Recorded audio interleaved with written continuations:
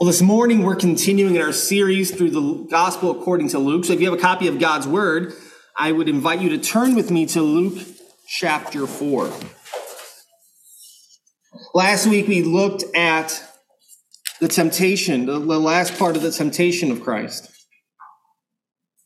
And after the temptation, we saw that he had returned to Galilee and that Jesus essentially went viral. Everybody started hearing about him. Who he was, what he was preaching, what he was doing. Everybody was aware, and that he was teaching in the synagogues. And so this morning, we're going to pick up there. We're going to start at verse 16, and our focus this morning will be verse 16 through 21. This will be two-part messages. We're going to see next week the way they respond, but today we're going to look at the message of Christ. And next week, we'll look at how people respond to the Lord Jesus Christ. So let's read our text this morning, Luke chapter 4, verses 16 through 21. And he came to Nazareth, where he had been brought up. And as was his custom, he went to the synagogue on the Sabbath day, and he stood up to read. And the scroll of the prophet Isaiah was given to him. He unrolled the scroll and found the place where it was written, "The Spirit of the Lord is upon me, because he has anointed me to proclaim good news to the poor.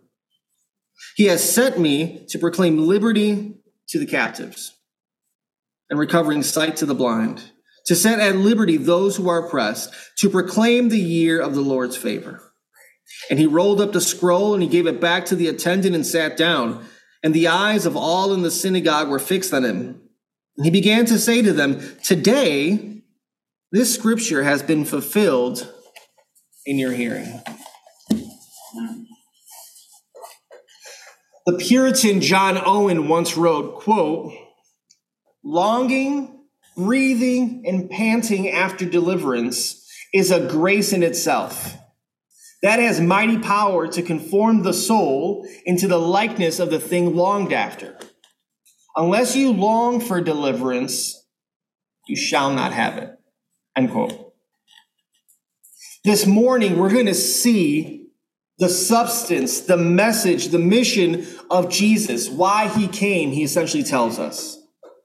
And it's my prayer that as we look at these verses, as we work through this passage, that God will open your heart and that each of you will be longing, breathing, panting, yearning for a deeper experience of the deliverance that Christ has granted you by faith, or to actually be delivered for the first time from the state of sin that you find yourself. And so as we look at these verses, if you're taking notes, the big idea this morning is this. The mission of Christ was to proclaim the message of the gospel. And the mission of the church, therefore, is to also proclaim the mission of the message of the gospel. Sorry. Let me repeat that once more. The mission of Christ was to proclaim the message of the gospel. And the mission of the church, therefore, is to also proclaim the message of the gospel. So our first point this morning is simply the setting, verses 16 and 17. And he came to Nazareth where he had been brought up. Jesus was raised in the town of Nazareth in this small village. So he's coming back home. Nazareth, a really small, kind of unimpressive place. It's interesting that in Luke's account of the gospel, the first place we actually see Jesus preaching isn't in Jerusalem, isn't at the center of all the action, but in Nazareth, in this unimpressive village. And he comes, and that's where he declares who he is and why he's here. Not how we would think the King of Glory would begin. Not how today we do it. If you look at our politicians, they're not going to Wauconda, Illinois, to McHenry to declare that they're running for president. No, they come down gold escalators. They do something flashy. They go to big cities. They have rallies where? In places of prominence, places that people know typically. But Jesus, in Luke's account, begins his preaching, the first sermon we see, in an unimpressive village. A village that wasn't known for lots of money and means. People of humble estate, as we've been seeing. Because this is what the gospel does. The gospel is for everyday people in everyday places. And so this is where Jesus begins his ministry. It says that as was his custom, he went to the synagogue on the Sabbath day. So Jesus, as a good, faithful Jew, goes to the synagogue. The synagogue is the place of central worship for the Jewish people. He would go to synagogue, and a typical service in the synagogue would begin with the reciting of the Shema, which we see in Deuteronomy chapter 6. Hear, O Israel, the Lord your God, the Lord is one. Then they would move to a time of prayer. Then they would read from the law, which would be from the first 5 books of the Old Testament. Then they would read a section from the prophets. Then somebody would give a teaching, a sermon of sorts, and then they would close with a benediction. This was the habit of Jesus' life. Think about that. The one who inspires the scriptures faithfully attends synagogue to sit under the reading and teaching of the scriptures. 30 years. It's a lot of humility there. I'm sure whoever was doing the teaching would shake in their boots if they knew the Messiah was in their presence. I, for one, would never want to preach a sermon if Jesus was sitting front row. But there's a sense that Jesus is here, right? But think about the humility of Christ. In his humanity, he sits there. He absorbs. He's teachable in a sense. Well, this synagogue day, this Sabbath day, he's in the synagogue, and he is the one chosen to come up, and he would do the teaching that day. And so it tells us, and he stood up and he read. It was customary for one to come up to read the scriptures, but then when they would teach, they would actually sit down. So Jesus comes up, he reads, and he reads specifically from the book of Isaiah. Notice in verse 17, and the scroll of the prophet Isaiah was given to him. So it's the second reading. And I just want us to notice the sovereignty of God here. He is given the Isaiah scroll. The person who gave him the scroll had no idea what Jesus was about to preach. But God sovereignly ordains that this scroll is given to him, and he takes the scroll and he unrolls it, and he goes directly to this passage that is quoted here, which is from Isaiah 61, and we'll look at it in a moment.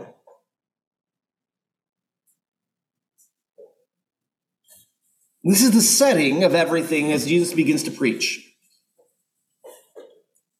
But there's something here of a way of application I don't want us to miss. Did you notice that Jesus was a faithful churchgoer? It was his custom, it was his habit to be at Sabbath. Well, we're called Christians, which means Christ followers. So one of the chief ways we follow Christ is by also following his example of faithfully attending church every week and not viewing it as optional. It was the habit, the custom, the discipline of Christ every week to go to the Sabbath service.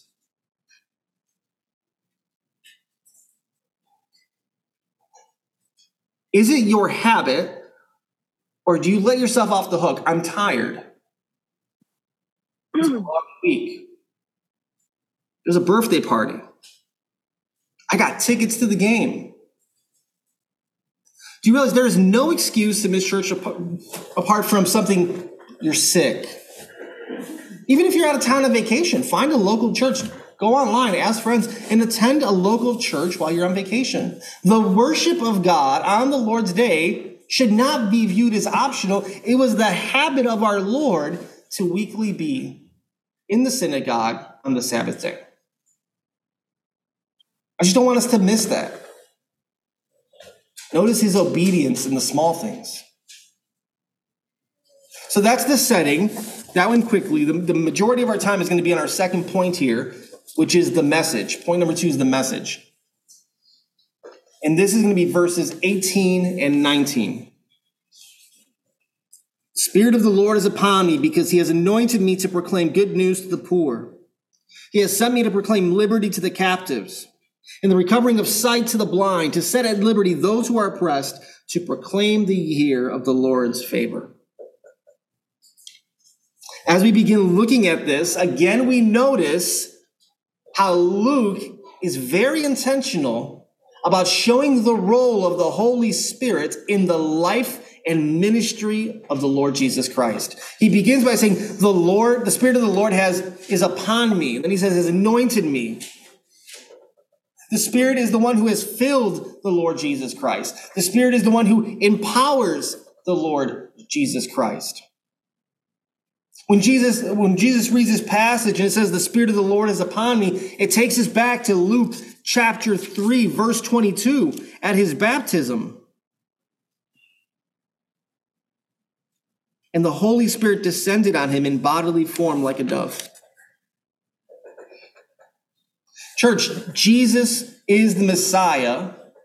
And as the Messiah who is truly God and also truly man, he goes and does what he does in the power of the Spirit of God. All that he will accomplish is because the Spirit of God is upon him and anointing him to do so.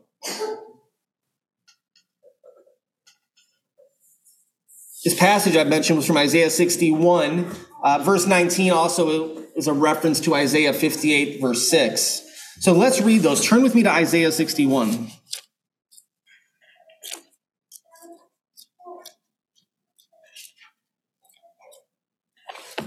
Isaiah 61, verses 1 and 2.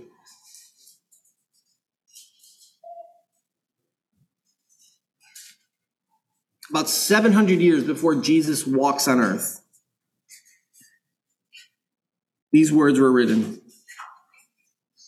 The Spirit of the Lord God is upon me, because the Lord has anointed me to bring good news to the poor. He has sent me to bind up the brokenhearted, to proclaim liberty to the captives, and the opening of the prison to those who are bound, to proclaim the year of the Lord's favor and the day of vengeance for our God, to comfort all who will mourn. And then 2 chapters earlier, Isaiah 58, verse 6.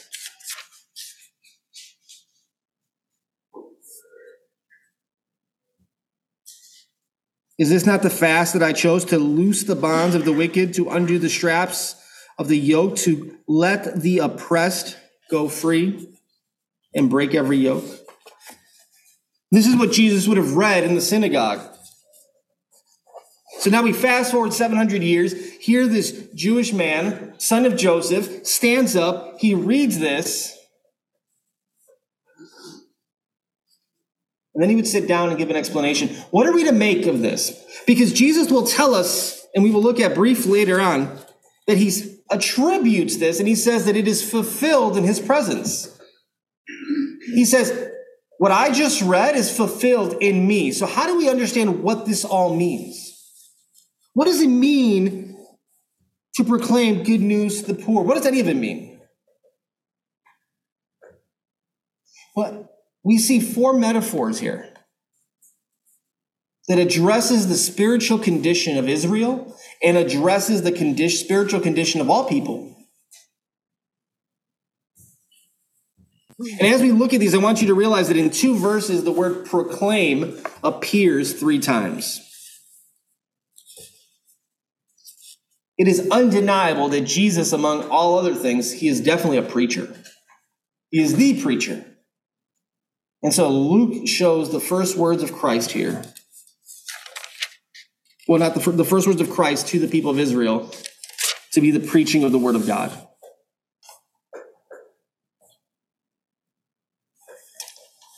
The first metaphor we see is this idea of proclaiming good news to the poor. Now we have to remember the Jewish expectation. They expected the Messiah to come into Israel and that he would be a deliverer, of course, but he would be a political deliverer. He would restore Israel to its prominence. They would no longer be under the rule and reign of Rome. They would once again be free. So they understand poor in a socio-economic political sense. That's the expectation.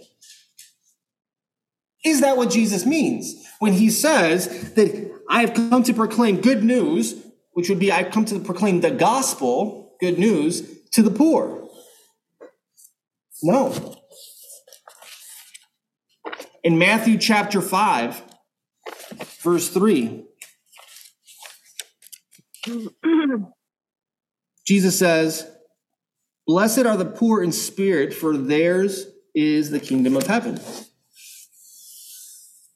So when Jesus speaks of the poor, Jesus is talking about the poor in spirit here. What does it mean to be poor in spirit?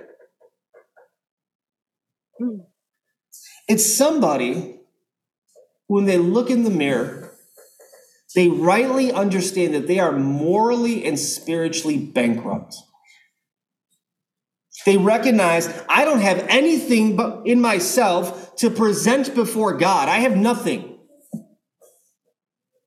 I'm spiritually impoverished. Jesus has come to proclaim good news to those people who feel bankrupt before God. That's what he came for. Do you know it's a blessing? It is a true blessing and grace of God to be able to look in the mirror of life and understand that you are spiritually bankrupt. It is God's grace for you to be able to look in the mirror and say, I am morally and spiritually bankrupt before God. Here's why. Because those that understand their poverty also understand their need. Far too many people in this world do not see themselves as poor before God. They don't see themselves as spiritually bankrupt, and so they don't see the need for God. What relevance is that with my life? I'm morally good. I'm spiritual. Sure, I believe in some creator. So they never actually see their condition. So they never understand their need, and therefore they just brush aside Jesus the Messiah. The reality is that those in this world, most often those who are rich, especially rich in the sense of the world's possessions, are the ones that are the least aware of the state of their soul. This is why Jesus says it is easier for a camel to pass through the eye of a needle than for a rich man to enter the kingdom of God. Because those that have lots in the worldly sense are the ones that are most blind to their poverty in the spiritual sense. What does it profit a man to gain the whole world but lose his soul? In Luke chapter 18, which we'll reach probably in 2030, there is a picture of some of what spiritual poverty looks like. Turn with me to Luke chapter 18. You want to see what somebody that really understands their spiritual poverty looks like? Luke chapter 18, verses 9 through 13. Luke 18, 9 through 13. Jesus gives this parable and says, he also told this parable to some who trusted in themselves that they were righteous and treated others with contempt. Two men went into the temple to pray, one a Pharisee and the other a tax collector. The Pharisee, standing by himself, prayed thus, God, I thank you that I'm not like other men, extortioners, unjust, adulterers, or even like this tax collector. I fast twice a week. I give tithes of all I get. But the tax collector, standing far off, would not even lift up his eyes to heaven, but he beat his breast, saying, God, be merciful to me, a sinner. That tax collector understands that he is poor before God and that he needs the good news of God's mercy.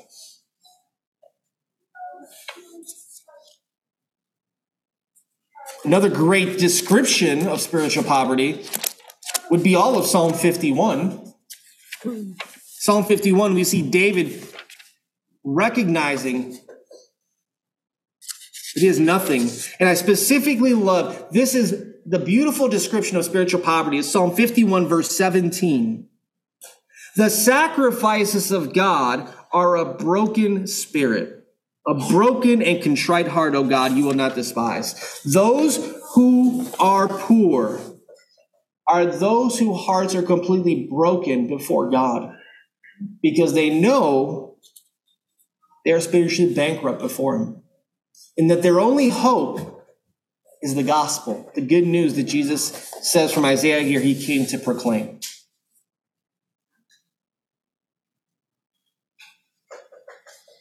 But he doesn't stop there.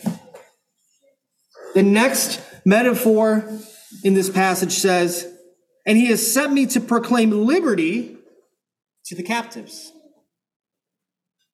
The word captive, he sent me to proclaim release, pardon to prisoners. Prisoners of what?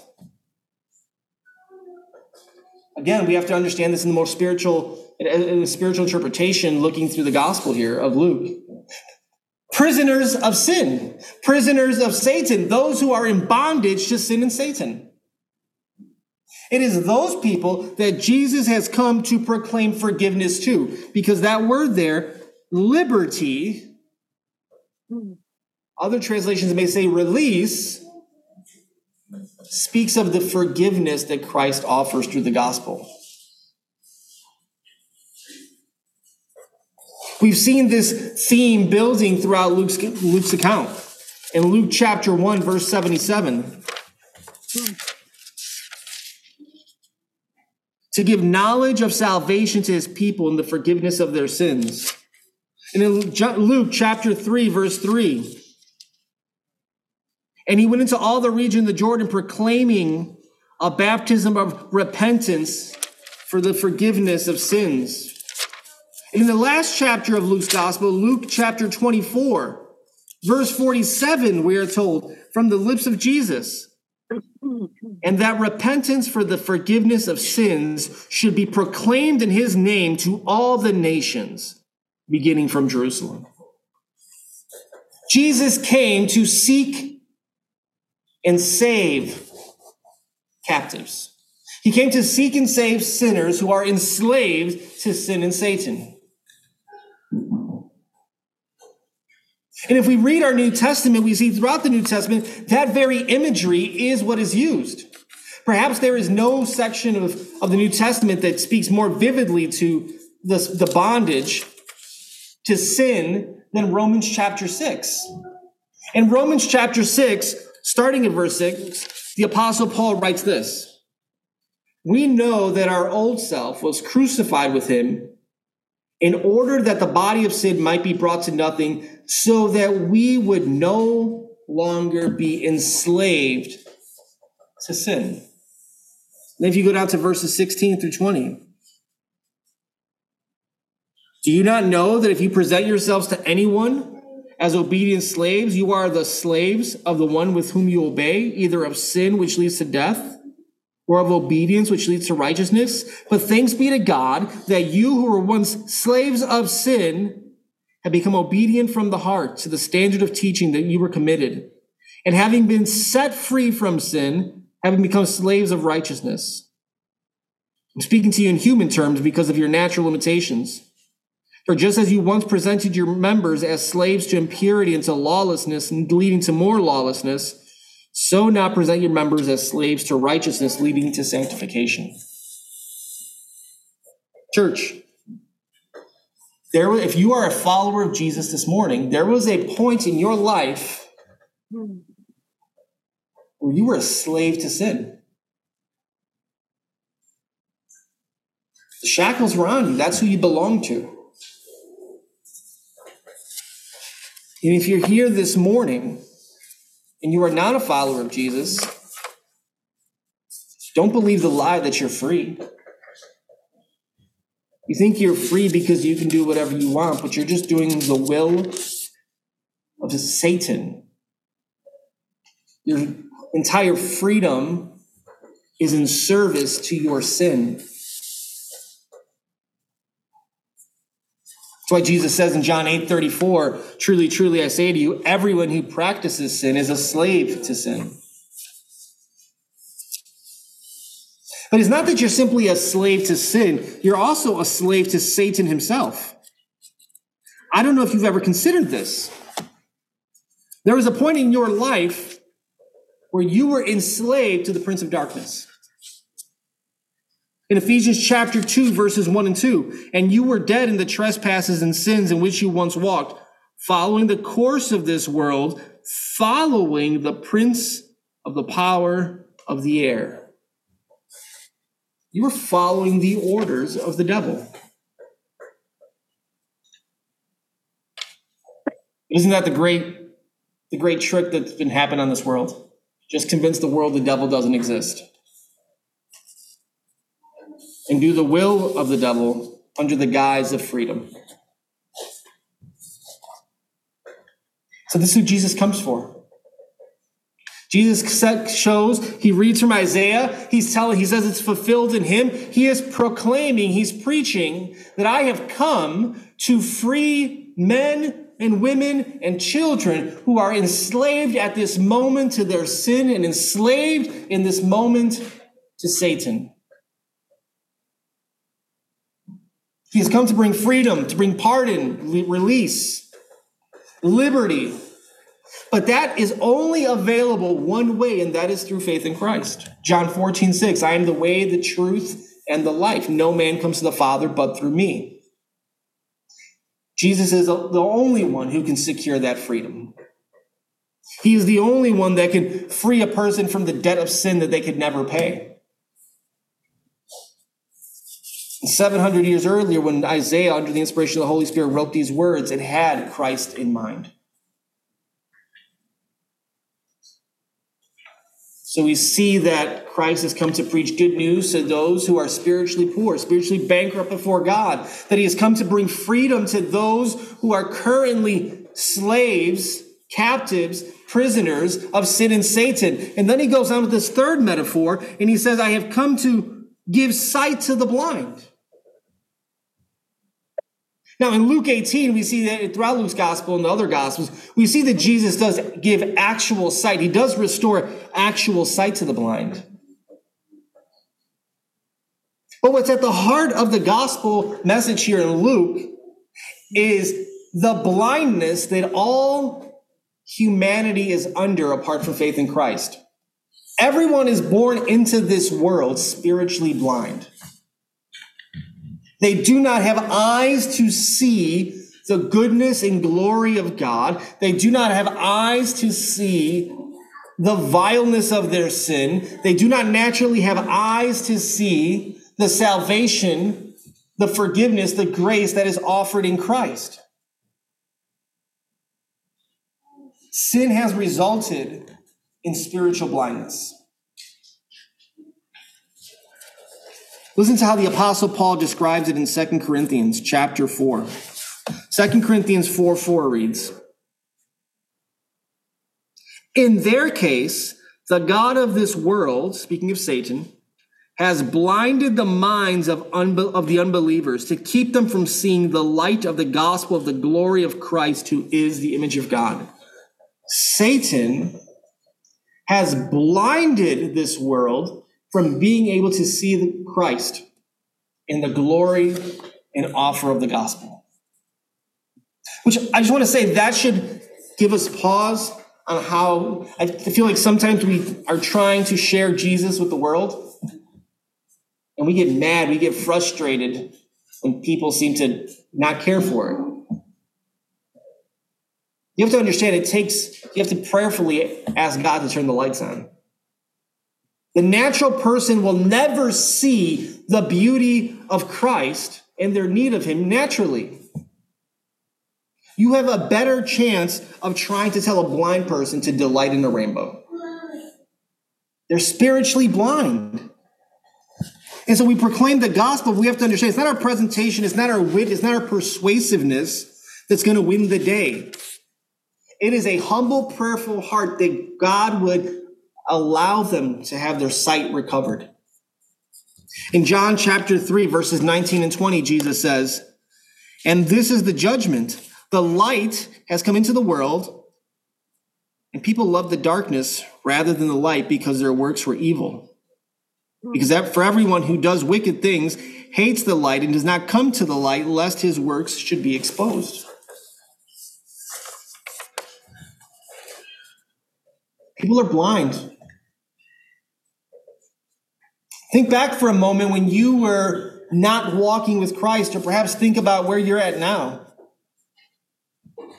Do you remember how the things that now you look at and cause you to gasp and grieve were nothing to you back then? I do. What changed? My vision. How did my vision change? The grace of God through faith in the Lord Jesus Christ. This is what Christ came to do. In Isaiah chapter 42, verse 7, it speaks of what the Messiah would do. Isaiah 42:7 reads, "To open the eyes that are blind, to bring out the prisoners from the dungeon, from the prison, those who sit in darkness." Your subheading in your Bible would probably say for that chapter, the Lord's chosen servant. It's speaking of what the Messiah would do, that he would come and restore sight to those who previously could not see the things of God.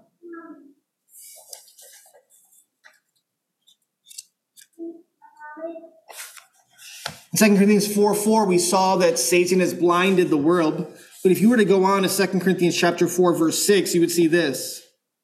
"For God, who said, 'Let the light shine out of the darkness,' has shown in our hearts to give the light of the knowledge of the glory of God in the face of Jesus Christ."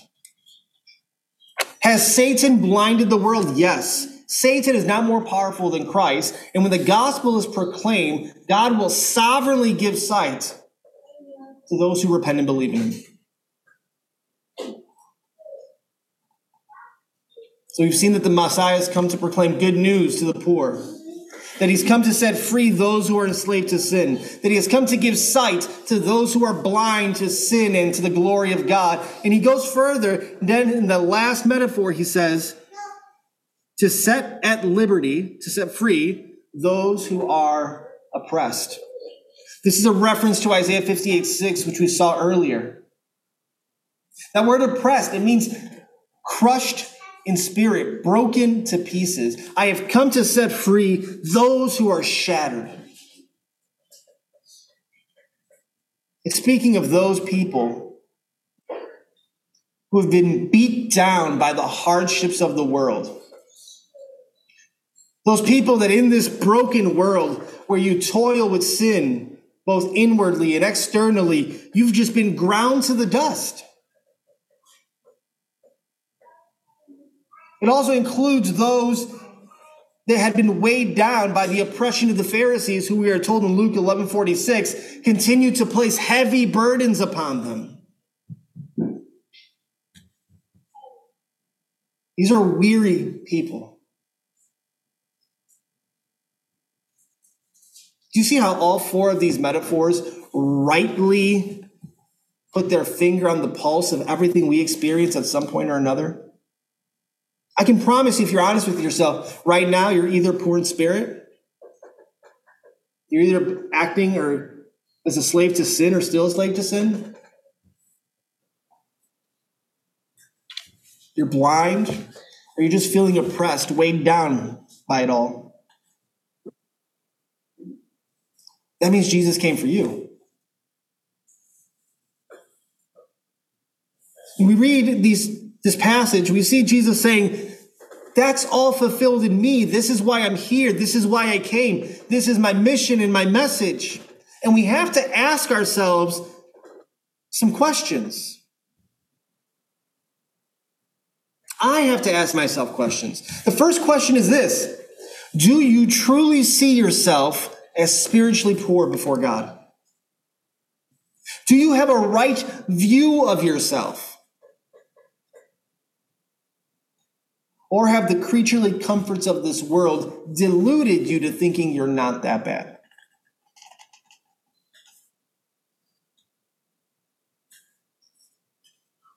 My son was reading a book and the word came up, propaganda. He's like, Dad, what's propaganda? It's false information trying to convince you of something not true, blah, blah, blah. Do you realize how much propaganda is being thrown at us to make you think you're a good person? To make you think that you don't need God? To make you think that you are your own God? You can just manifest your destiny. Don't buy the propaganda. Look at what the Word of God tells you about your condition. Recognize your moral and spiritual bankruptcy before a holy God. Do not be deluded. Do not be deceived, because you will be damned. It's question one. Question number two: are you currently living as a slave to sin, even though you will have been saved by the blood of Christ? Or have you not been set free from sin at all? And the shackles of sin are just rubbing into you, cutting you raw. Has Christ set you free by his vicarious death on the cross and resurrection? Only for you to return like a dog to its vomit, to the sins that once dominated your life? I'm not saying we won't struggle with sin. In this life we will. And we should be putting it to death. But no, your struggle with sin is because you want the sin. It's because you want it. Because you've been set free by the King of Glory. And to some degree, all of us are still slaves to sin. Not because Christ's work wasn't efficacious enough, because it wasn't strong enough, it wasn't good enough. No, it's because we believe lies instead of truth.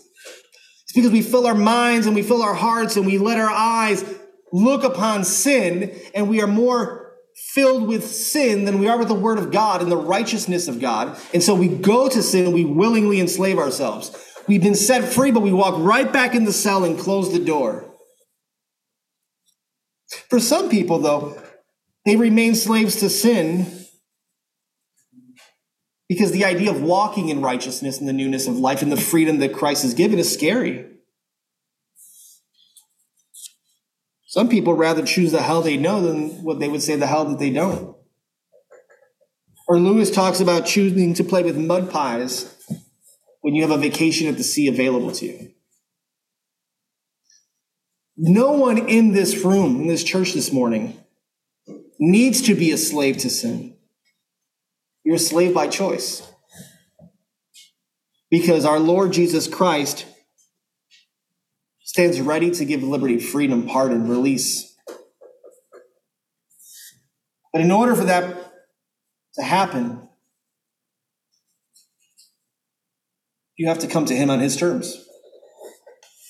Thirdly, have your eyes been opened to see the reality of your sin? Not cognitively know your sin. You know, lots of people can look and say, well, I know that this is sin in my life. Well, that's good. But I'm talking really seeing your sin, seeing it in a way that results in what? Spiritual poverty. Seeing it in a way that you realize, wait a minute, I am a slave. Have you seen your sin that way? Have you seen your sin in such a way that your heart is shattered in a million pieces before God? And only his grace can glue it back together. Just this weekend, I had a friend who I've lost contact with over the last few months. We started talking, and he said, Alex, this last week has been hard. It's been so hard. It's not that I've heard something new, but for whatever reason, the message of the gospel, the reality of sin hit me in such a hard way that I've just been crying all week. And we're talking about a big guy. This is a big, burly bear of a man. This is not a man who's given to tears. That's not who he is. But what happened? God gave him sight. God removed the blinders, and he saw his sin for what it was. And how did those blinders get removed? He sat under the proclamation of the gospel of the Lord Jesus Christ. And he said, I'm not fixed overnight, but you can't unsee what you've seen. Have you ever wept over your sin? Have you ever felt like vomiting because you were so nauseated by the sin you live in, the sin you partake in? Or do you just say, yep, that's sin, but his grace is good, and just chalk it up to cheap grace? If you haven't been broken by your sin, then you're not ready to receive the grace of the gospel. Because you haven't seen it. Have you ever seen a horrible car accident? Have you ever seen somebody's body perhaps really mangled? Do you ever forget that? You recall it years later and it still gives you that feeling? If you can recall something like that, why would you have a more visceral response to that than to the sin that lies within you? Pray for God to give you sight to see yourself for the monster that you are apart from the grace of God. Apart from the grace of God through faith in the Lord Jesus Christ, you are an ugly, wicked person. So am I.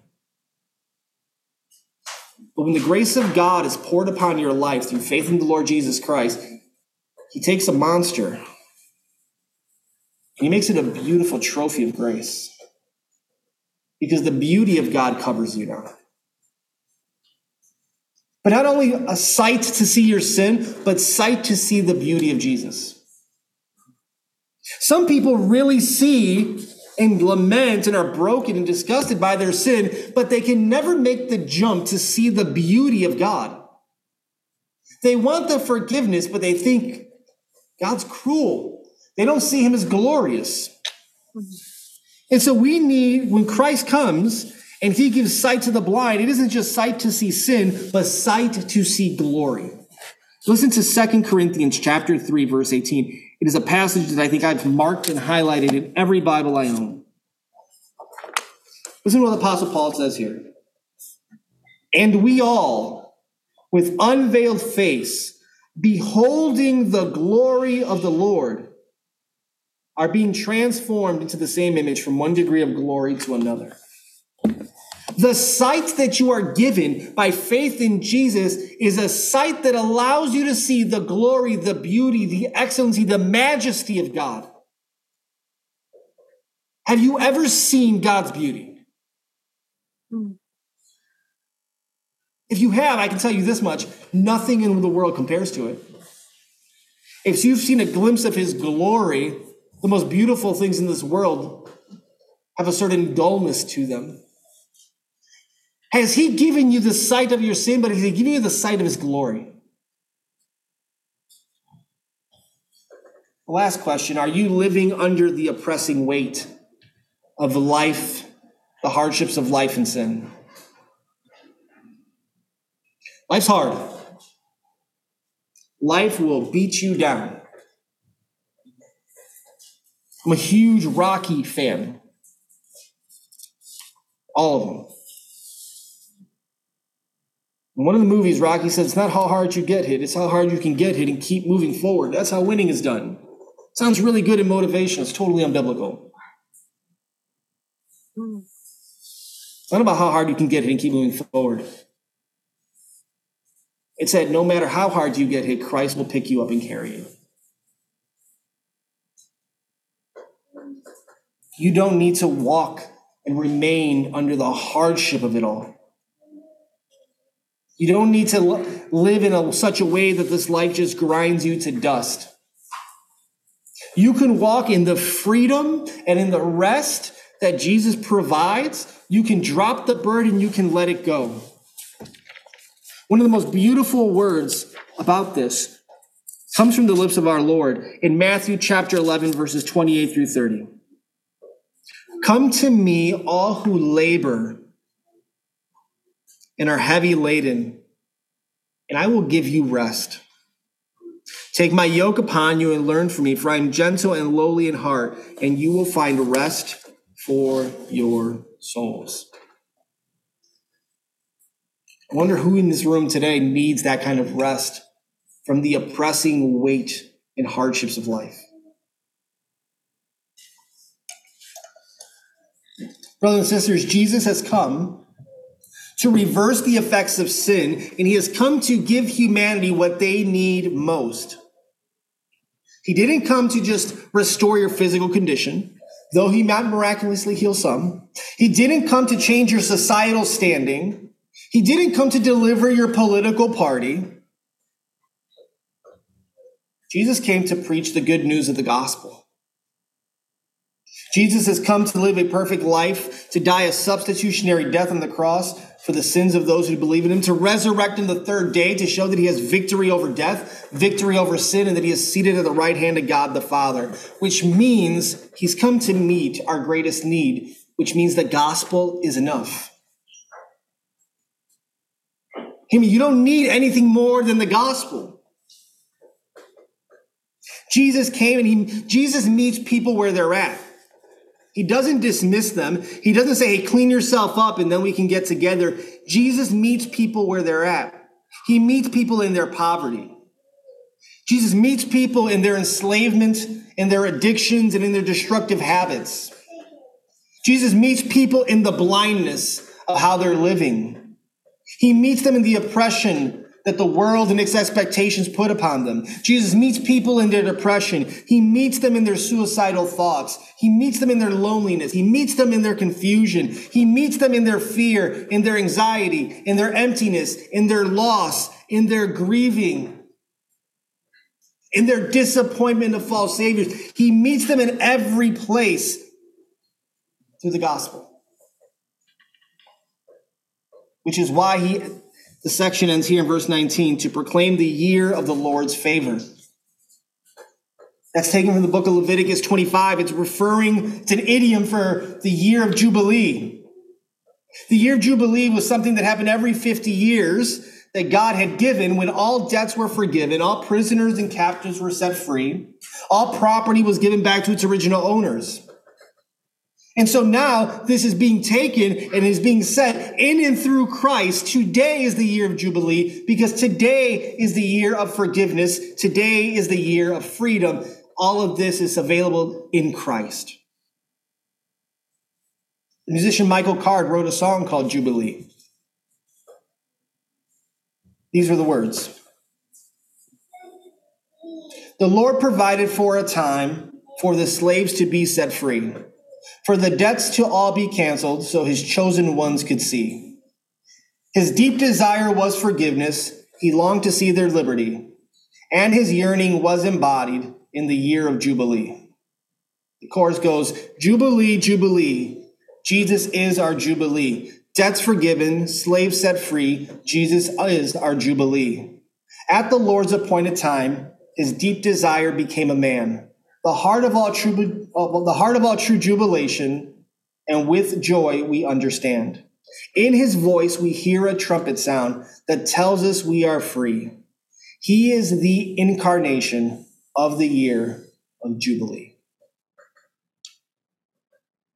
All these things that it says that the Messiah would do, Jesus does, and he does so. And within Christ, every day is a year of Jubilee, a year of freedom and forgiveness for those who come to him by faith. What's interesting is Jesus didn't simply proclaim these things as a prophet, but he delivered on them as the Messiah. What Jesus offers Jesus accomplishes and Jesus freely gives. So I'll end by saying this. Again, Jesus doesn't simply proclaim the good news that a person can be delivered. Jesus provides the actual deliverance. That deliverance is available to you this morning. Jesus is the preaching prophet who proclaims the good news and is the saving Messiah.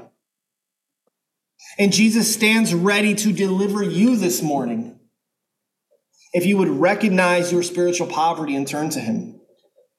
If you would turn away from the sin that enslaves you, if you would turn away from the sin that blinds you, if you would turn away from the sin that oppresses you, and you would turn to Christ by faith and be made a new creation.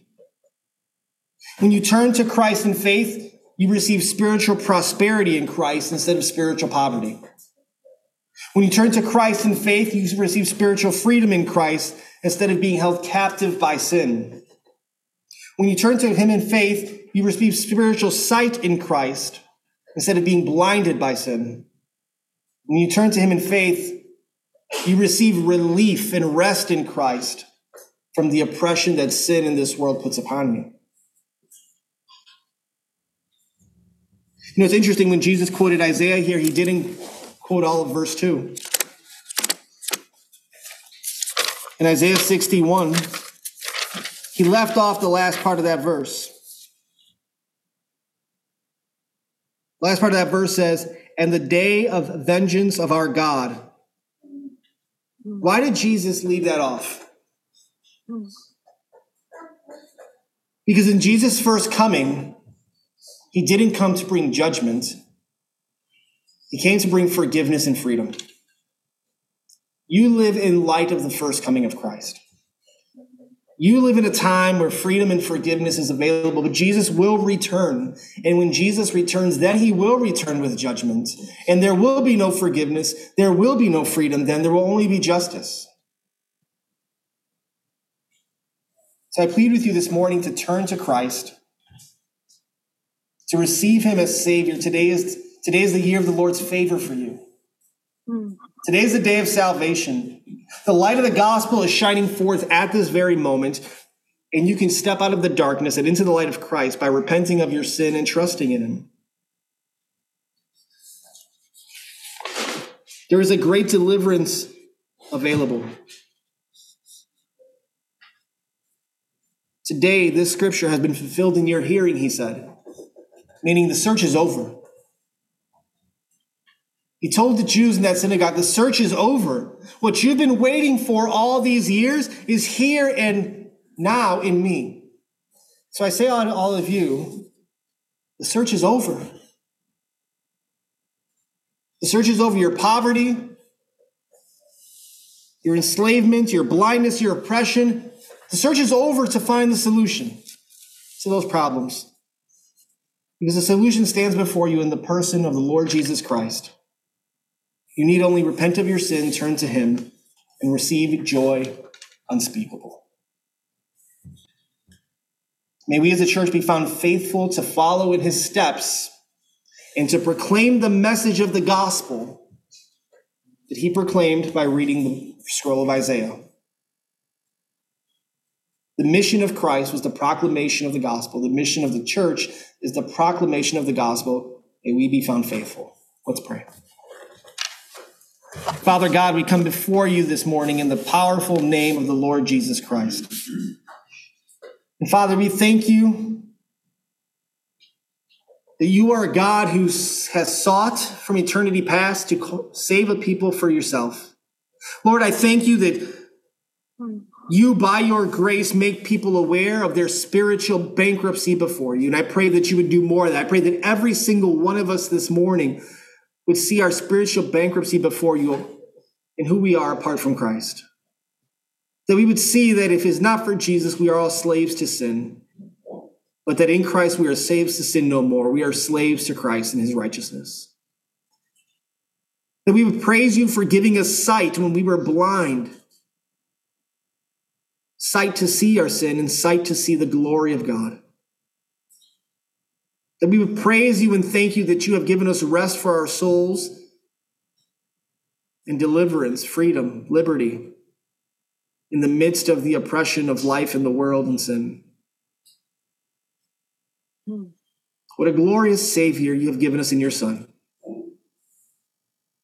Father, there is something in each one of those metaphors for everyone in our lives. So, Father, we pray now that by your Holy Spirit, we would remember just those things. The poor, the enslaved, the blind, the oppressed, and that you would allow us, Lord, to proclaim the glorious gospel of Christ to people in those places, knowing that the glorious gospel is simply this, that God saves sinners by his grace and for his glory through the perfect life, substitutionary death, and glorious resurrection of the Lord Jesus Christ. We thank you for that good news. It's in Jesus' name we pray. Amen.